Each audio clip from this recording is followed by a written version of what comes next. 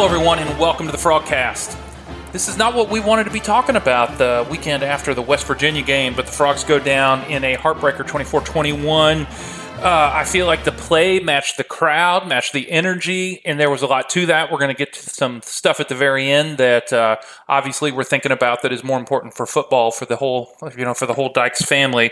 But let's just kick off with some of the things you've recapped, Jeremy. I've seen you've written about this, you've posted about this, but let's just shoot through some of the pointers here. All right, first drive, John Paul Richardson takes it to the house, 59 yards. I thought this is a great way to start the game. We wanted to see the Frog offense come out. We wanted to see them score, not settle for field goals. Hey, we didn't have to settle for any field goals this game because we didn't have one. But you have that opening drive where JP takes it 59 yards. And then would you have believed me that when Dalen Wright scores with 35 seconds left in the half, that's the last touchdown, the last points that the Frogs put on the board? And would you believe me after that play that the Frogs would get 1 yard in the third quarter? You said maybe they could have been up 35-7 at half. Ends up that the Frogs just, everything finally caught up to them with what we've been complaining about and fans have been complaining about for the last few weeks here. Did you think those three truths could somehow collide? No. I mean, like I think everyone agreed with what I said on the game thread. I mean, everyone that watched that game knew that there were some serious points being left on the board. They had 312 yards of offense in the first half. And you go from 312 total yards in the first half to 1 yard in the third quarter. There's no way I could have ever, if you would have told me, Jeff, hey man, they're going to get 1 yard in the third quarter, I said, man, I would have told you, man, you are just absolutely drinking the good stuff. There's no way. I can't remember. You dated back further than me as being a student at TCU. I wasn't a student at TCU, but I started covering this team in 2005. I've never seen them have a quarter of football that looks so bad on offense. And what was the third point that you were trying to make? I don't want to keep rambling here. Dalen Wright scoring there at the end of the half. I thought, all right, this is what they need. They're going to get the ball back at the start of the second half. And those were the last points that the Frogs put on the board. I felt so good about that drive at the end of the game. I mean, at the end of the first half. Yeah, I mean, that was a great throw, great catch, great play by Dalen. And you're thinking, okay, well, because I want to say West Virginia had just tied up the game, and TCU has less than 2 minutes to go score, and they go down there and do it. And you're thinking, okay, now they're moving. This is what we've wanted to see all season. 318 yards at half. They're leading. They're going to come out in third quarter. They're going to be firing on all cylinders. They're getting the ball first. This is about to be a 2-touchdown lead, really, really quick out of the gate in the second half. And boy, was I wrong. I mean, anyone that watched the Sonny Dykes post-game interview can see a very defeated man, and he himself said he has never seen as bad an offense in a quarter of play than what we saw on Saturday night. When we went to the half, I put this on the board, I put it on Twitter, that if the Frogs, getting the ball coming out of halftime, if they take the ball, march down the field, and score a touchdown, I think that's going to be enough to win a game. And it would have been. It would have been enough to win the game. But if they don't march down the field and score a touchdown, it is going to be anxiety until the very last snap. And guess what? It was anxiety until the very last snap. Just that drive alone. I think it was a 3-and-out. I had it written down here. I can't find it. I think it was a 3-and-out. And it just set the course for the rest of the half. And it just kind of went the way that it did out in that opening drive until the whistle blew. Well, they actually got a first down on the opening drive, I think, in the third quarter. And then after that, it was punt. I mean, they couldn't get anything going. That's right. But yeah. We're going to get into it. I know we're going to talk offense a lot. We haven't really had to talk offense a whole lot this whole season because we've always kind of been, hey, they're averaging 38 points. They're doing enough on that side of the ball to win the ball game. And I think everyone can agree that this is the first game where you can really look at it and say, hey, defense did their job. Whether you think they played great or not, they played really good. This one's on the offense, man. And special teams. And Coach Dox will tell you straight up that's what this ball game was about. So it's time. We need to dissect what exactly is going wrong with that side of the ball, and we've already mentioned a few things. Well, let's get into that side of the ball. Some of these numbers are going to be deceptive here in my unprofessional assessment. Chandler goes 23 for 41, 298 yards, and he had, in my count, at least 3 dropped interceptions that I think would have been INTs with anybody except, let's go back to Necessary Ruffin. It was like he was throwing it to stone hands. There's a reason that guy's playing D-back and not playing wide receiver for West Virginia. But I thought his numbers were deceptive. He obviously overthrew some receivers. I mean, I don't know exactly everything that happened. We had some deep passes that he was not able to connect on with receivers that were open. I counted 4 different times. Catch it. It's an explosive play at a minimum, touchdown on at least a couple of them. And so we pair this up with how I think Chandler underperformed. I think that's his worst game of the year. I think that's okay to say. I'm not into just trashing student athletes on a podcast, but that was the worst game he's played all year. And then we pair that up with what I think is it's time to ask even harder questions of the offense that Briles is running. You and I have felt comfortable at times with the way Briles has run this offense, but we've said on this podcast, our fans have said it on Horned Frog Blitz, our third down conversion is not working. Our third down play calling is suspect. And then everything just kind of piles up when you lose. Can we kill the jet sweep? Can we get Jared Wiley the ball after the first drive of the game? Those type of things just get compounded when the Frogs don't pull it out. But let's just start with Chandler, because I could ramble on about this. We got plenty to say about the offense. What do you take on his game?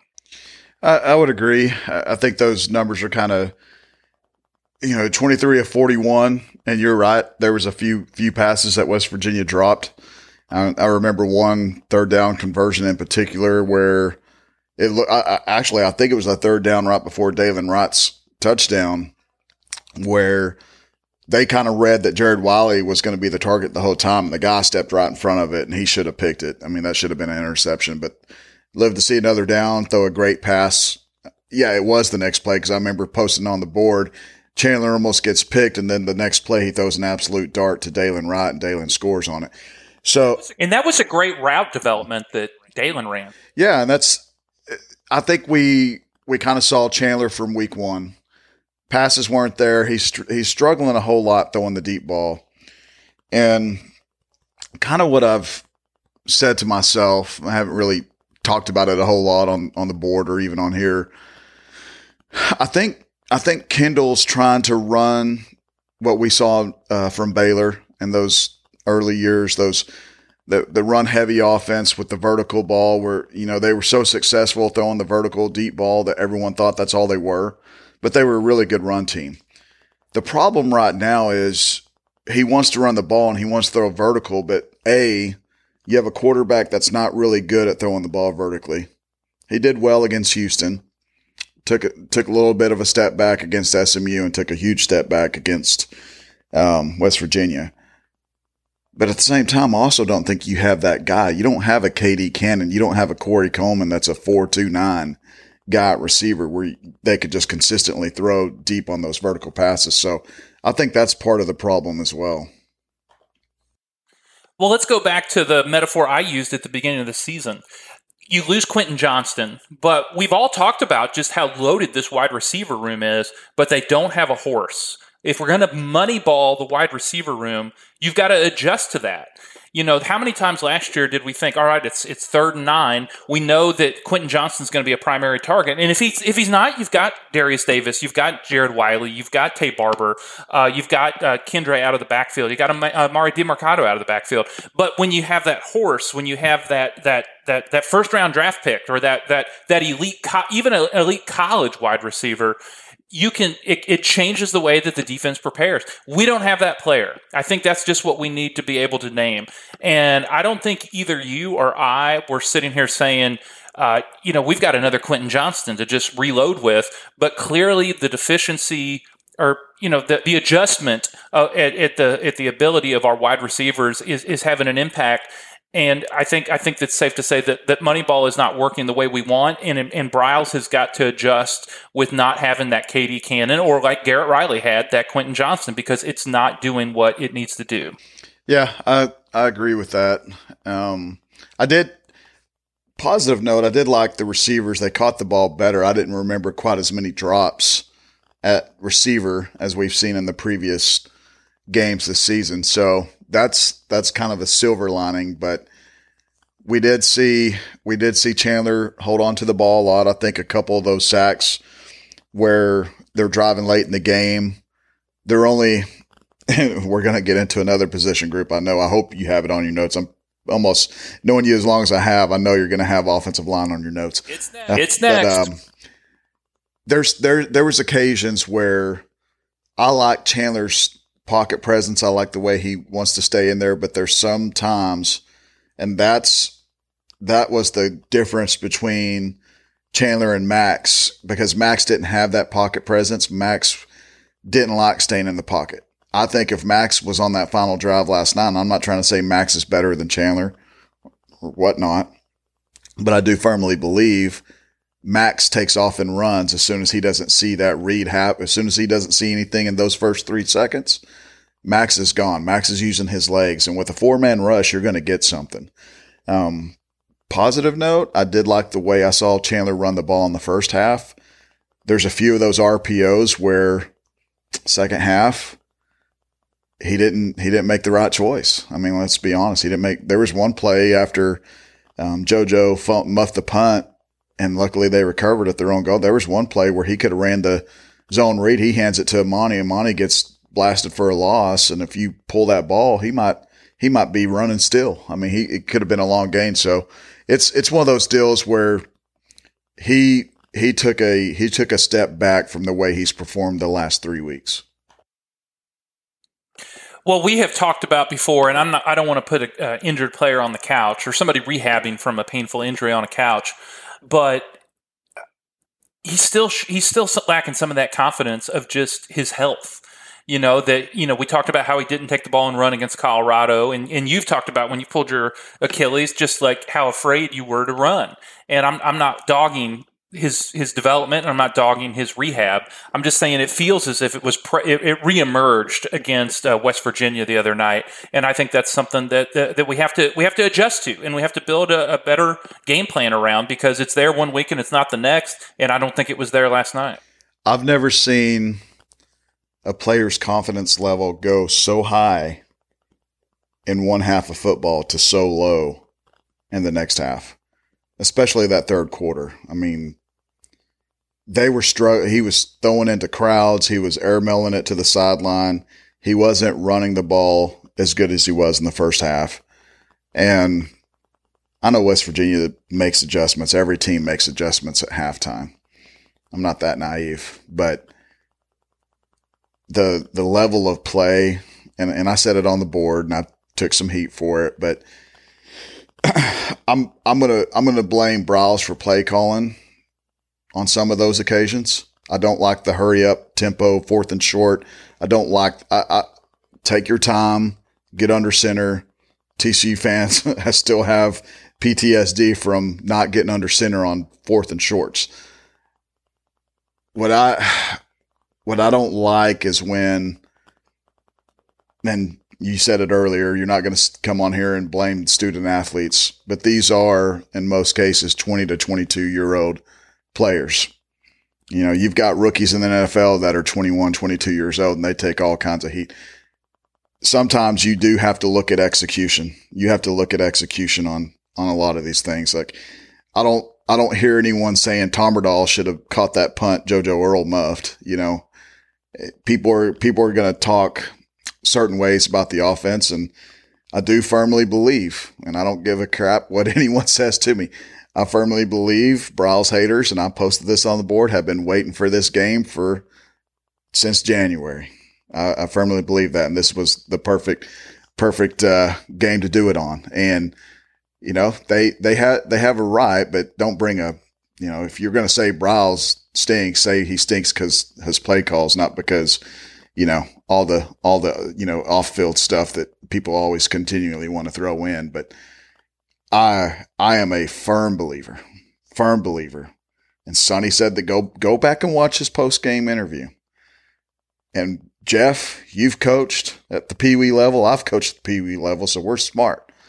If your offensive line is not blocking, you might as well just take that playbook and wad it up and throw it in the trash, because there ain't a damn call you're going to have all game that's going to be successful. And the way that offensive line was executing last night, I don't give a care if Garrett Riley was there. I don't care if the top offensive coordinator in college football was calling plays. They were going to have the same type of success last night. Two things, and then we're going to talk about the offensive line. You talk about player execution. We did coach. Actually, in 98 and 99, I coached at All Saints back when they were in White Settlement. We're doing a game on a Friday night. We're playing Trinity Valley, and we're pinned back at the 1. And our coach, Brian Latner, I know there's 3 or 4 listeners that played for him. Our quarterback just dropped back and dropped a bomb as far as he could down the field.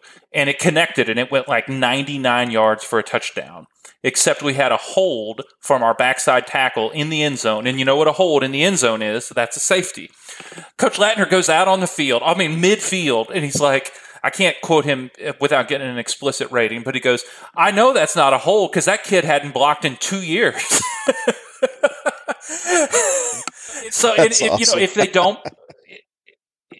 don't block, if they don't catch the ball, if they throw the ball at the shoelaces, it doesn't really matter. I guess the differentiation I wanted to make, because I actually am, and I posted something on Twitter last night that I felt bad about and I took it down, but we can critique the execution of student athletes. They're out there. This is semi-pro ball, except all the management has the money. Like, this is a multi-billion-dollar industry of college football, and they are 19 and 20 and 21 years old. But some of these guys are 6-year seniors, and they're grown men. And I never want to talk about their character. I never want to say they quit. I never want to say they don't want to be out there. And I don't want to be one of these old guys that says, well, when I played, we played hard every single play. No, you didn't. You're lazy just like I am. So I want to set that over there. But what you can do is critique execution. And speaking of critiquing execution, Jeremy, have you seen a worse second half from an offensive line? First half, it was not killer. But the second half from that offensive line, I know Coleman was out, but we did not get any push. Amani Bailey, 19 carries for 55 yards. That's not because he doesn't want to. That's not because we didn't scheme well. It's because we didn't block up front, and that was chronic all game. And that was the worst running performance I have ever seen from TCU. It's bad because you really couldn't make an argument which way they were running the football. They tried running up the middle, they're getting smacked. They try running to the left, they're getting smacked. They try running outside to the right, they're getting smacked. No matter where TCU tried to run the ball until really late in the game, take away those. I hate to say it because I hate when people say, hey, you got to take away this run and he would only have this. But honestly, if you look at the way TCU is blocking, imagine if Amani didn't have those 2 runs in the fourth quarter where he kind of went up the middle and how bad it would have been. At the end of the day, he averaged 2.9 yards per carry. That is the leading rusher in the Big 12 coming into this game. And I believe 6th or 7th nationally. He's a very good running back, and he's still going to run for a lot of yards this year. But West Virginia schemed to sell out on the run, and they could because Chandler was throwing erratically in the third quarter. And when you have an offensive line that's not going to block for your running back, and you have an offensive line that's not really going to protect your quarterback, he's running for his life. He's kind of having to make plays, and then when he doesn't have to run for his life, he's still throwing the ball bad or staying in the pocket too long. It's not a good mix. But I think Brandon Coleman not playing last night, I think it hurt them tremendously. I don't think people really take a look. Everyone wants to talk about the loss of Quentin or the loss of Max or Kendre and those guys. And they'll mention Darius and they'll mention Tay. And then it's kind of like people wait to mention Steve Avila. Steve Avila was quite possibly the best offensive lineman in the Big 12 last year. He will be in the NFL longer than anybody from the Big 12 drafted last year. Yeah, I agree. And that guy was such a huge presence in the middle. Oh, but wait, there's more. Alon Ali. That guy started like 65 games in his college career. I mean, I'm exaggerating a little bit, but I'm pretty sure he started about 50 games. He played in over 50 games in his college. He was a 6-year guy. Wes Harris, even though he was often injured, he was a guy that played in a lot of games, and he was in college football for 5 or 6 years himself. He was one of those COVID 6-year seniors. Yeah. You can't replicate that. So you talk about those 3 guys, and John Lance was part of that equation last year. John's still coming back. I really don't feel like he's 100%. Something's just telling me he's not 100%. But you lose those 3 guys, you lose Avila, Ali, and Harris, you're losing a bulk of that great offensive line that they had last year. And that's the difference. Someone made a great point. I always hate, because I always say this on the Frogcast, when I see a post and I always forget, I don't give the poster credit because I can't remember their name. But someone made a great point. It's like, Kendall's having to do this with the offense. Everyone's talking about how Garrett Riley was this and that. Well, look who he had. Okay. Chandler has made exactly 5 or 6 career starts. Amani Bailey is not Kendre Miller, although we all love him. He's not Kendre Miller. And who's the Amari DiMercardo right now? No one. They don't have an Amari. They don't have Cam Cook, which we're going to get to. They don't have a Quentin Johnston. They have a Darius Davis and Tay Barber, I think. But the weapons, especially up front, and anyone that's listening to this broadcast is crazy enough about football to understand games are won and lost in the trenches. And right now, TCU, honestly, they played their worst game. And we kind of started to see some of that against SMU. We started to see that they were struggling a little bit against some athletic defensive lines. And West Virginia just sold out. They knew something was going on with Chandler throwing the ball. They could sell out. At one point in the game, I don't know if you noticed this or got it on your notes. In that third quarter, go back and watch that third quarter. And I want you to look how many guys were playing only 10 yards off the ball.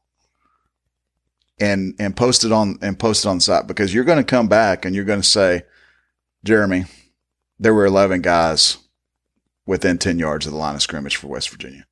You know why? Because number one, they were selling out the run. They stopped the run. Number two, they knew TCU did not have a vertical threat. Jalen Robinson didn't play. Major Everhart didn't run deep. And they knew Chandler couldn't throw deep. They didn't care. They knew anything behind us, it's okay. It's not going to be completed, because you're not going to have a receiver run by our guys. And number two, if he does, Chandler's going to overthrow him by 25 yards. That's just how, that's if Chandler misses deep, he's throwing it past him. He's not undershooting him. He's going to throw it too far. So I'm not going to sit here and say Briles was good, but I'm also not going to come on here and say that he was terrible, because, again, I may sound like a total jerk when I say this, and I'm sure I'll get a message from someone's families or someone. Execution has to happen. And go back and listen to Sonny. He said last night, when you have offensive line struggles, it's very hard to call an offense. And what Jared Wiley posted last night on Twitter, did you see it? I did not. He said, do not blame the coaches, player execution. Something, I'm paraphrasing here. So they obviously know it. And I get it. People are going to want to say, well, it's the coaches' jobs to get those players out of there that aren't executing. Are you going to take Andrew Coker out of the game because he false starts or he holds? Are you going to take Chandler Morris out of the game? Yeah, maybe, if he throws 3 interceptions. You going to take Amani Bailey out of the game because he's averaging 2 yards per carry? No, you're going to keep guys in it. You're not just going to throw the new guys in there because you feel like a 5th or 6th year senior isn't getting it done. So you're going to throw a young guy in there. That's not how football works. So best I could say is, I'm nervous. I'm very nervous about this offense now, but I'm also going to give credit where credit's due. I think West Virginia is a pretty good defense. They held Texas Tech to 13 points.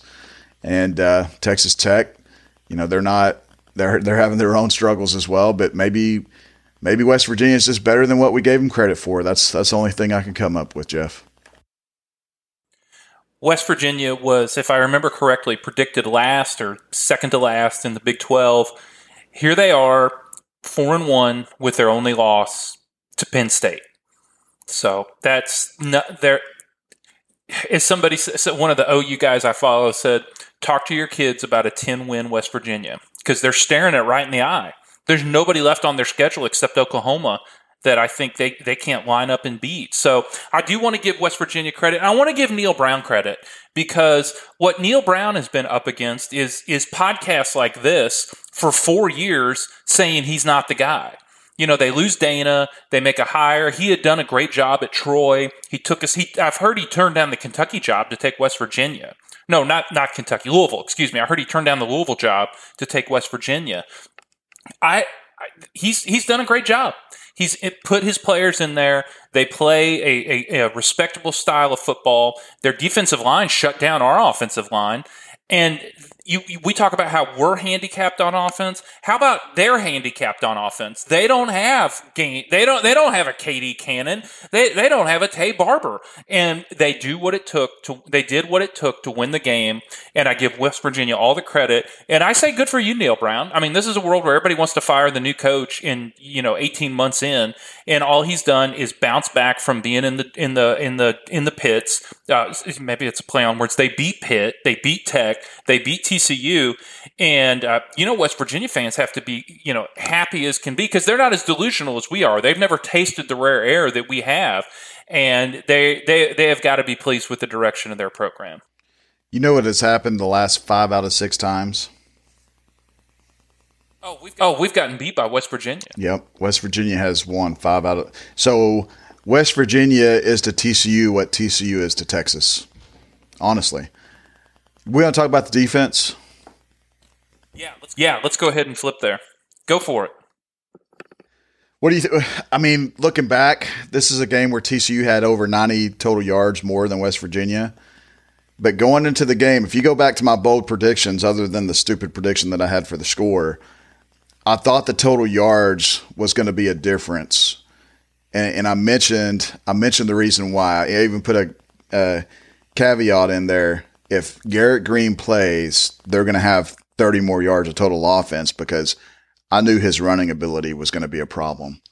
Guy couldn't hit the side of the barn in the first half, completes only 3 of 10 for 60 yards, but his feet kept West Virginia alive. And as soon as I found out that he was playing, I mean, West Virginia, those guys did a good job. They were probably told, hey, don't say anything about Garrett Green practicing or anything like that. Because Garrett Green ain't just going to show up to Fort Worth on a Saturday and say, hey, I'm ready now. I'm going to be starting. So those guys did a very good job of kind of being secretive, of letting people know how healthy Garrett Green was. Because I'm going to be honest with you, he didn't look like he's missed games. He looked like he was fresh out there. I mean, obviously he's going to be fresh because he missed games, but he didn't look like he had missed a beat.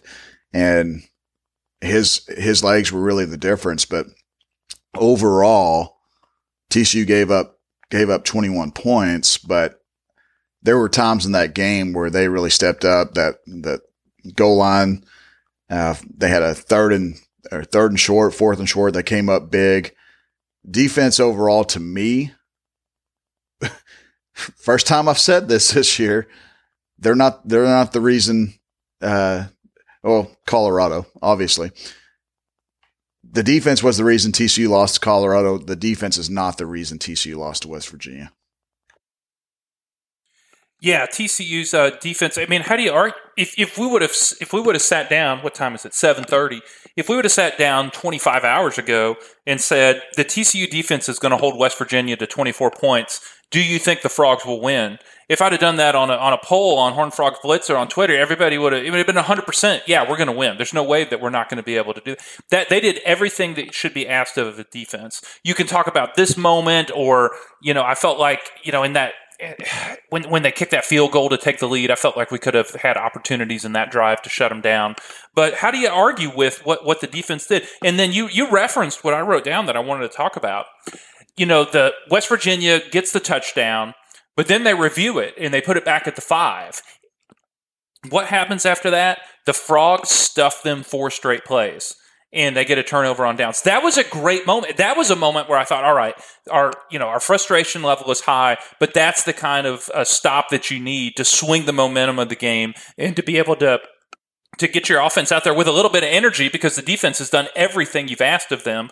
But in that goal line stand, it did not become the pivot that I thought it had the potential to be.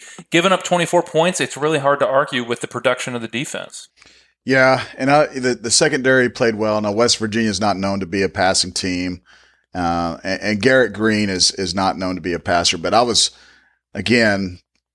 have felt a lot more comfortable with Nico out there playing quarterback for West Virginia rather than Garrett Green, because Nico doesn't have that type of running ability. Garrett Green's a fast quarterback. We all saw that when he scrambled away from, I think it was Shad Banks, and raced 35 yards, basically untouched for that touchdown. But I felt like there was only a few times. I mean, obviously, when they were able to tie the game, they had a big, I want to say 3rd and 5 or 3rd and 8. I can't remember. I don't have notes in front of me, but they ended up allowing a 12-yard completion. And a few plays later, they were able to score, and it tied up the game. But I really can't look back and say, man, if they would have just done this or they would have just done that. I really can't do that for the defense this game. I mean, it's tough to go back and look, and I haven't gone back to watch the game. I'll be, give full disclosure on that, but you're not missing it. Usually, I don't want to watch those kind of games because it frustrates the heck out of you. But this was the game where I walked away and said, defense did what they needed to do. There's nothing really not a whole lot different other than shutting them down. But like you said in the beginning, like 24 points. The way TCU's offense has been scoring this year, you're thinking, oh, that's a win. That's 24 points. TCU's winning by 17. They're going to win 41-24. And when you look back at it, you look at the missed field goals, you look at scoring opportunities. It's not good. I mean, you got field goals on your notes too, don't you? I see you smirking. Yes, I do. That's you're. We do prep about 90 seconds before we hit record, but that is next in my outline here. Griffin Kell, God bless him. We did not set him up to succeed. Let's start with that. But Kell was 0 for 3. We get block kicks and angst and weird calls and reviewed passes that get ruled incomplete at the end of the game. And you stack that up with special teams that we got some questions about, who should be back there returning it. We're obviously losing yardage that Darius Davis usually would pick up by being able to field the ball cleanly or be able to get 10, 15 yards or take it to the house. But let's start with Kell. Let's start with the kicking game in general.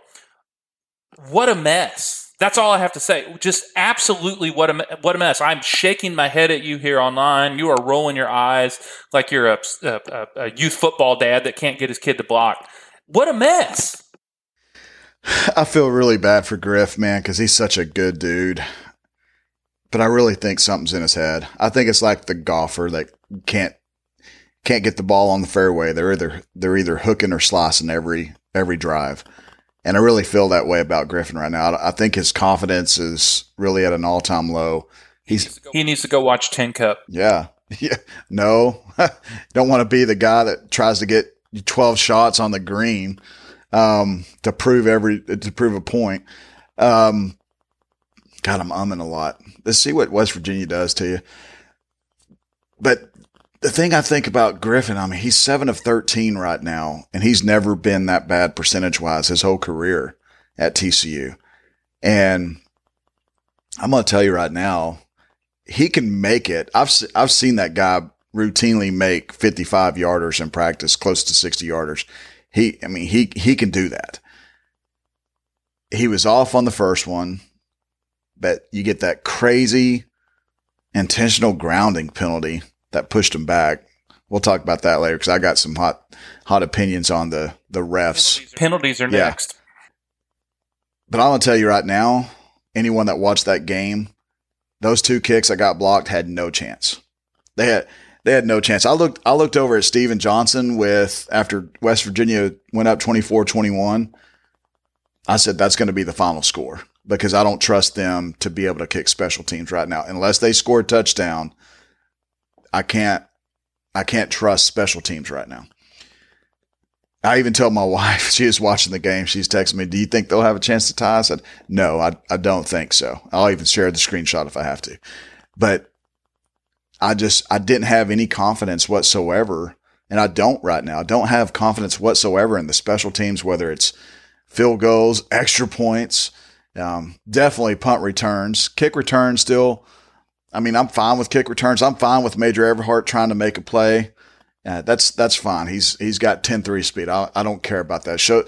Go make a play, kid, because everyone else doesn't want to make a play, so you go try to make a play. I'm fine with that.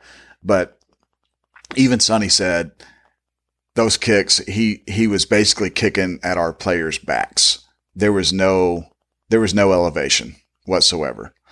And I feel terrible for Griff because he is a great kid. Came back for another year. You had their long snapper, you had your holder, and your main kicker coming back. That was a core strength of this team last year. And it's one of the worst units right now. Well, let's go back to that second field goal, not the one that got blocked at the end of the game. But if I remember, I was pacing my living room, so I want to make sure I get this right. Frogs come up just short. Sonny's trying to decide, should we go for it or do we kick? All right, hold on. All right, go kick. And they're going out there, and the clock looks like the Baylor game in 2022. What do you think should have gone? What do you think should have happened there? Because in my head, I'm like, why don't you just call the timeout? Get everybody set. It's not like we're doing the hurry up that we both don't even like, which they are committed to. So whatever. Call timeout. Get your kicker lined up. Go out there and kick it. Or is it, hey, the guy knows how to get out there, get set real quick, and kick it, and that way he doesn't have to think about it. Maybe that's the angle. But that was a frustrating drive where the Frogs had a chance to tie the game up. And I felt like clock management was an issue. Yeah, that was big, and you could tell that sequence of plays kind of disturbed Sonny after the game because he told us, he brought it up without us having to bring it up to him that going back, that was a 4th and short situation. You're going back and forth. Do we go? Do we? But again, when you have an offensive line that's just getting thrown around, 4th and short could almost seem like 4th and 5. You know what I mean? So I could see the frustration there. Now, if they were blocking at a high level, 100%, you just take the snap and you go run it right down their throats and you don't worry about it. But the way the offensive line was blocking, I think that was the major part of the indecisiveness. And I agree with you. I probably would have just taken the timeout right there, but sometimes timeouts are a premium. And maybe they felt, since they practice it all the time, they've gone on record. I've seen them with my own 2 eyes. They practice, for lack of better terms, a hurry up kick. They obviously did it last year. Bazooka on the Brazos. It's been successful. So I also get the point where they feel like we've been down this road before. We can do this. Okay, go out there, guys, go out there. But I do feel like, and just if I was making that decision, I call a timeout and I put Chandler under center and I have someone push his butt, just like Jaquarius Spivey did to Max Duggan in the Fiesta Bowl. That's you've got to have your playbook. it drives me nuts when I see a 4th and short and I see a quarterback in shotgun situations. That should be illegal. It's the high schools do it, colleges do it. I don't know why. And I asked someone one time, why do y'all do that? Why are people so stubborn? And they said because they don't practice going under center enough, and they're nervous that the quarterback's not going to be able to take it from the center. But the thing about TCU this year is Browse goes under center. He's gone under center. They have plays where they go under center quite a bit. So I would have rather just see them getting a tight, almost like a wing tee, just like get all up close to the line and let Chandler take the snap and just push the heck out of him, push that line up. I remember the last few years of Snyder ball in Kansas State when it was, 3rd and 1 or 4th and 1 or 4th and 2. They just put that slow, efficient quarterback under the center. They get in a almost like an inverted wishbone where they'd have the fullback, a yard and a half behind the quarterback, and then the two halfbacks, half a yard behind the quarterback. He'd take the snap, he'd start to lean forward, and then all three of the backs would just push on him. And it was almost a guaranteed first down. I want to be able to quote this accurately, and I can't remember who to attribute it to. So as long as I didn't say it, they said the problem with the Browns offense historically and all the branches of it is it can get you 20 yards when you don't need it, but it can't get you 2 yards when you do need it. And that's what I feel like. That's what I felt like with West Virginia. And I know there's issues connected to that and not being able to run the ball, offensive line injury. One offensive line injury should not be able to stop us from getting 4th and 1. That's my originally roughneck dad on the sideline take. No, I agree. I had no idea losing Brandon Coleman was going to just send the offensive line into mass chaos the way it looked the other day. And again, I'm going to give West Virginia's defensive line some credit because they've played good defensively. I mean, this is a defense that's only allowed that coming into this game against Pitt, against Texas Tech, and who else they beat? I can't remember who else they beat. But in their little 3-game win streak that they had, their defense was only allowing 12 points per game. So it's not like they were giving up 30 points a game and they held TCU under. TCU actually scored over than what West Virginia was allowing. But again, I'm not going to give too much credit when you have an offensive line that just played under expectations. Duquesne, that's who they played. Remember when we opened with Duquesne a couple of years ago? Duquesne, that powerhouse up north. All right.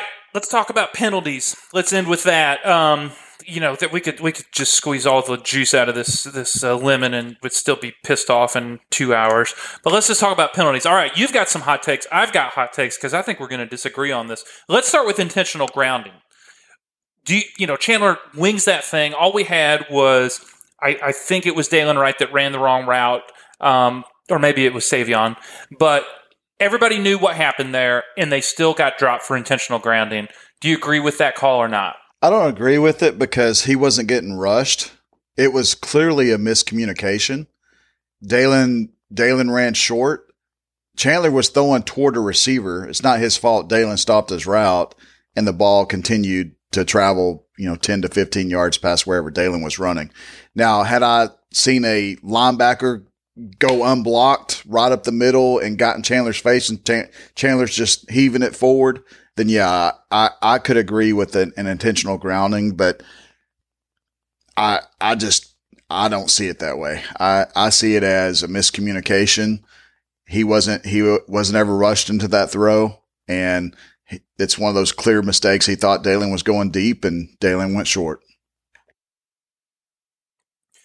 No, I agree. And there was not pressure, and there was not pressure to justify the flag there. That was just a terrible call. We see that like once a game from every team where I thought he was going short and he went long, or vice versa. And if you're not making that decision on a snap second in order to get rid of the ball, there was nothing intentional about getting rid of that ball. That's the part that ticks me off. So that was a terrible judgment call by the officials. But where I think we might disagree, Buddy Williams, that's defensive holding. I think the refs got that right. I'm not sitting here saying that they should be working the Super Bowl or the national title game, but I think the refs got that right. And as an offensive lineman, playing a few years ago. Defensive holding is a thing.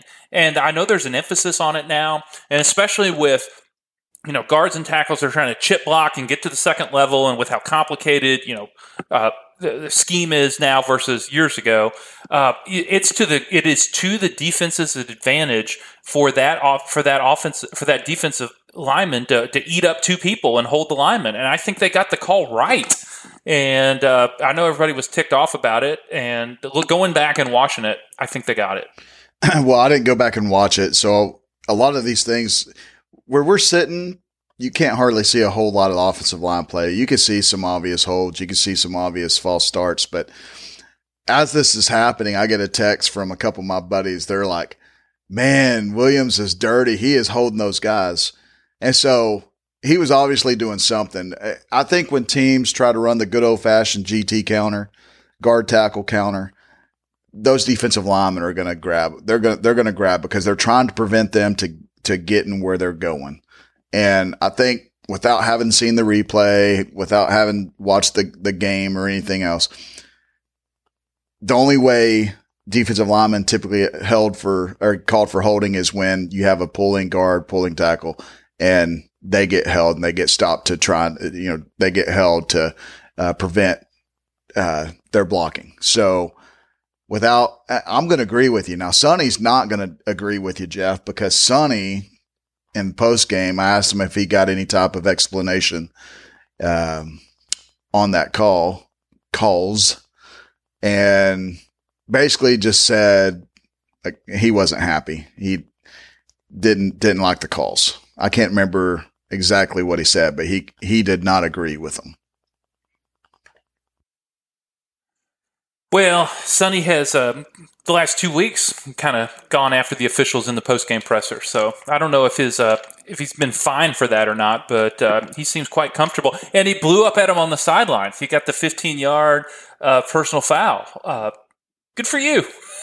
I mean, that was the thing. It was half the distance to the goal, so it's not like it did all that much, but that he was not happy about that. So yeah, he's been quite comfortable blowing up at the refs. Yeah, he wasn't happy at all with the calls, and we've seen Sonny for 15 games last year, 5 games for 20 games now, and that was the most defeated look I've ever seen Sonny have after a game, and it was, you could tell it frustrated the heck out of him.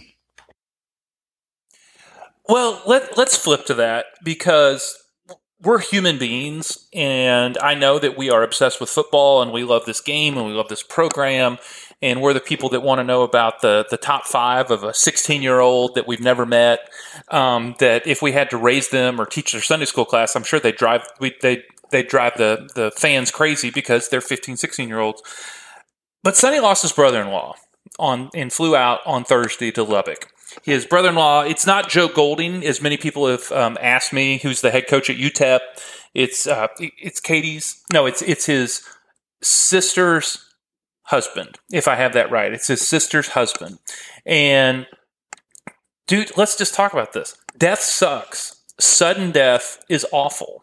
Losing someone that, my hunch is the Dykes family is pretty close. If they're out there in Lubbock, they've had deep roots.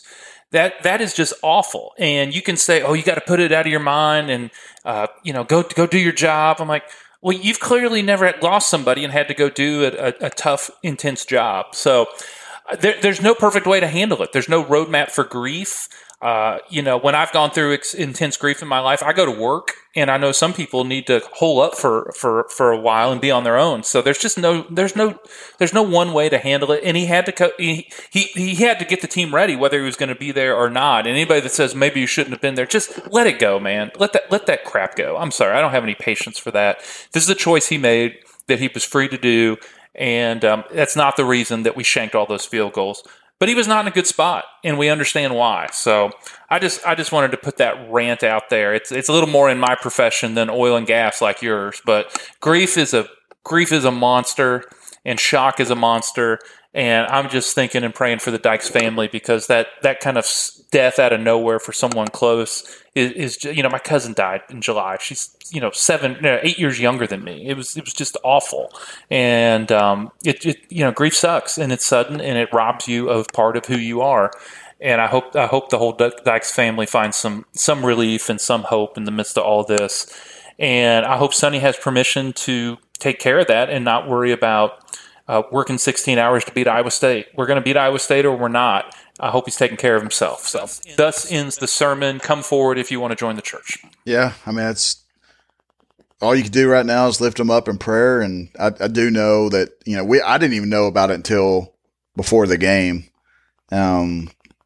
We had found out about it, but I do know that, like you said, it was sudden, and do know he was extremely close with his brother-in-law. So yeah, up there in Lubbock, and you could tell he was wearing it, man. He was wearing it, and, obviously upset about the loss, but you could just kind of tell there was a ton weighing on his mind. And again, you just lift up him and the family in prayer, and hope they can get through it. I want to give a shout out, because I bet you didn't see this. I saw it on on TV as the game was getting ready to start, when they were running some clips. Neil Brown, they had him mic'd up in pregame, and maybe they ran this at the first timeout or between first and second quarter. He went out of his way. He's having the pregame talk with Dykes, and they're chatting it up. And he says, Sonny, nobody was as excited for y'all's run last year as I was, and you guys did a great job, and I'm just really proud of everything you accomplished. So Neil Brown seems like a good dude. I'm glad he's turned it around. I wish he hadn't turned it around against us. I wish he had beaten Penn State, and then TCU beat West Virginia, but it doesn't work out that way. So, in a world of divisiveness, gosh, man, SMU fans, all 9 of them are in my DMs and replying to everything I tweet. I may have tweeted a picture of their stadium at kickoff with looked like 9 people there. But it's good to have a good guy, and Neil Brown seems like a good guy. So I just wanted to get that in there. Did they play UNC Charlotte or College of Charleston? They played Charlotte. Yeah. Okay, but Charlotte's in the American now, right? That is correct. And they have the coach that goes out there with the cutoff sleeves and everything. Is that him? That's him. He was on Harbaugh's staff last year. Biff Hoagie, I think that's his name. That sounds like a sandwich you get in Philly. Yeah. Well, this week's another winnable game. Iowa State, they got beat bad by OU. Me, as a former member of the Matt Campbell fan club, I gave away my card earlier this year, and I think you did too. But this is another winnable game. See how fast they can get things turned around. I'm a positive guy, Jeff. I try to be positive. I know I am too. That's the problem. There's a lot of hate in this world. There's a lot of negativity. When they lost that game last night, for some reason, I thought that was already 2 losses in the Big 12. It's not 2 losses in the Big 12. It's 1 loss. There was a team last year that made it to the Big 12 championship with 2 losses, Kansas State, and they ended up winning the Big 12 championship. So I'm not going to jump ship yet. I'm not going to do it. But Iowa State's not going to. It's Iowa State every game. It's overcast. Looks like it's going to rain. It's great Midwest football. There's going to be everybody's got flannel on in August up there. Yes. It's a 7 p.m. kickoff, so Jack Trice Stadium is kind of rowdy at night. I don't know what we're going to see, because Iowa State, I don't know what the hell they are. Honestly, I have no idea what the heck they are. But on that same token, I really don't know what TCU is right now either. I don't know either. And I don't know that we'll know a lot more, because here's the thing. If we lose, everybody's going to say, man, we suck. We sucked all year. And if we win, well, it's Iowa State. They're nothing. So, I don't know that we're going to know much more. I think the Frogs can win next week. What I really want is I want the Frogs to win. I want them to win big. And then I want like a Hard Knocks crew following Campbell off the field as he goes through the tunnel and see if they can record every single Iowa State fan of what they say to him. You're on the hot seat, buddy. I want to see him going after fans because that guy can scrap. He's got to be one of the younger, fitter coaches in the Big 12. He wants to go punch some of those guys in the face. He's the best coach they've ever had. If Iowa State fans want to fire him, you are spoiled brats. Iowa State has never been as relevant as they are under Matt Campbell, and he's having a tough year or two here. So that's my thought of next week against Iowa State. I want to see him win, and I want to see Matt Campbell go off on some fan with 8 Busch Lights and a flannel on in his Carhartts over it at Jack Trice Stadium. You may see it. You never know. You may see TCU go out there and put up a 50 spot. Who knows? We don't know. We just don't know a lot about this team. We thought we did. We thought we started to see some consistency, had decent offense, better defense, and then it just goes right down the toilet. That's what West Virginia does to you. Can't lose those games. We're going to end on that. That is what West Virginia does to us.